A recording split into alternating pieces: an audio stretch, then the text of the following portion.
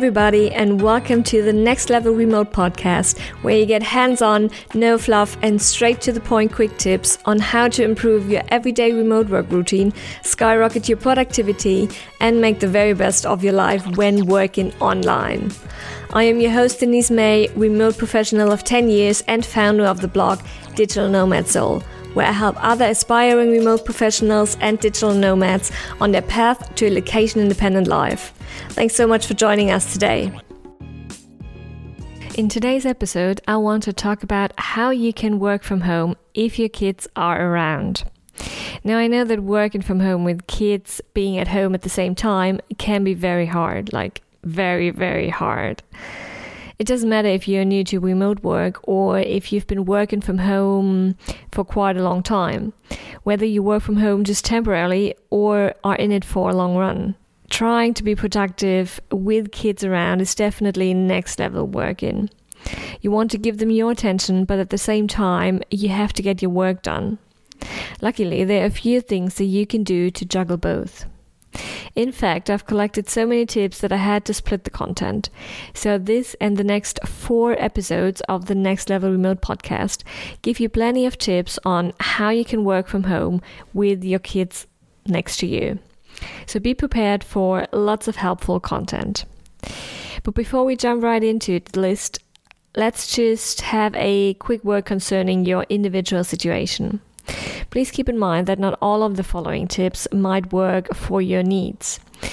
It all depends on things like how many kids do you have, how old are they, how flexible are you with your working schedule, do you have a partner or a family around you to help, or are your kids on school holiday, or do they have to be homeschooled by you?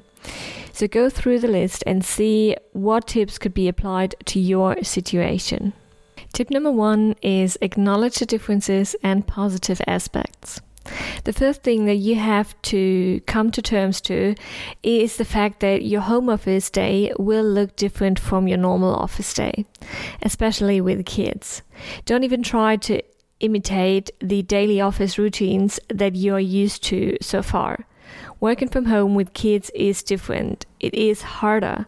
Your kids might not be happy about the new situation in the beginning either, but try to see the positive sides of it because there are so many aspects of remote work that you could enjoy. That is, for instance, you get to spend more time at home. You can skip the commute. You can save money on public transport and business attire and stuff like that. You're able to have breakfast and lunch together with your family. And you're more flexible with your working schedule because you don't have to stick to office hours anymore. Tip number 2 is get a dedicated workspace. If you have a spare room in your house that you could use as a proper home office, that would be perfect. You could just close the door and leave all of your work utensils organized in one place. If that's not an option, try to find a dedicated workspace in your apartment. Maybe you have a quiet corner in your living room, or you can place a desk in your bedroom. A workspace like this will help your brain to get into the work mode. Once you sit at your desk, you find it easier to be productive. And once you leave that space, your brain finds it easier to switch to personal life again. Keeping this separate can be a real game changer. Having a dedicated workspace is so much better than working from your couch one day and from your kitchen table the other day. You will also help your kids understand that if you are sitting at your desk in front of your computer or are in your home office, then you have to work and you can't play with them. Tip number 3 is set boundaries. It's hard for kids to understand that mom and dad are at home but need some time alone to get their work done. To be productive and to keep your sanity, you should set boundaries.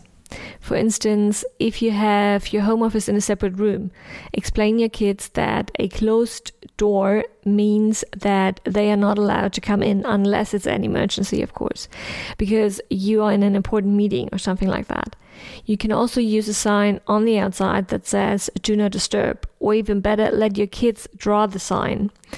They are more likely to respect the rule if they helped implement it.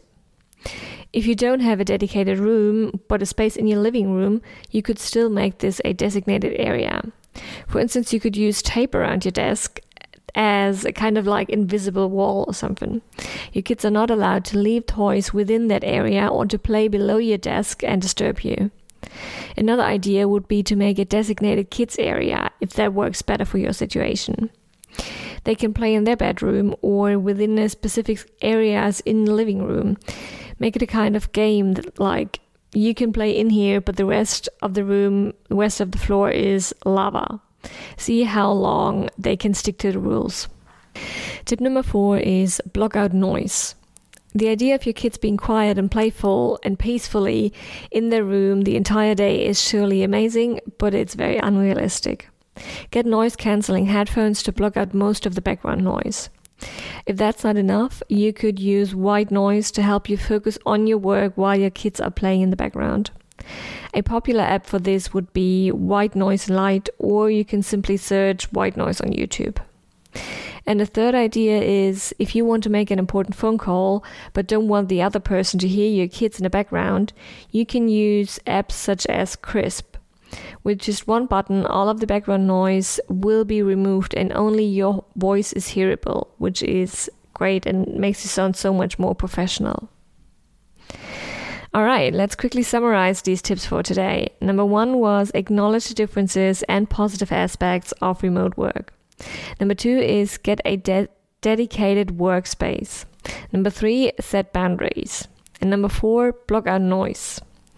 That's it for today. As said before, make sure to check out the upcoming episodes for more tips on how you can work from home when your kids are around.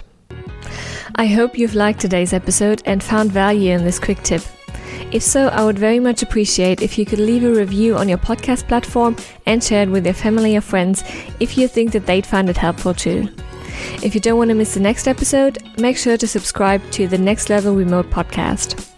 As always, I put all of the products, services and websites that I've recommended in the show notes of this episode.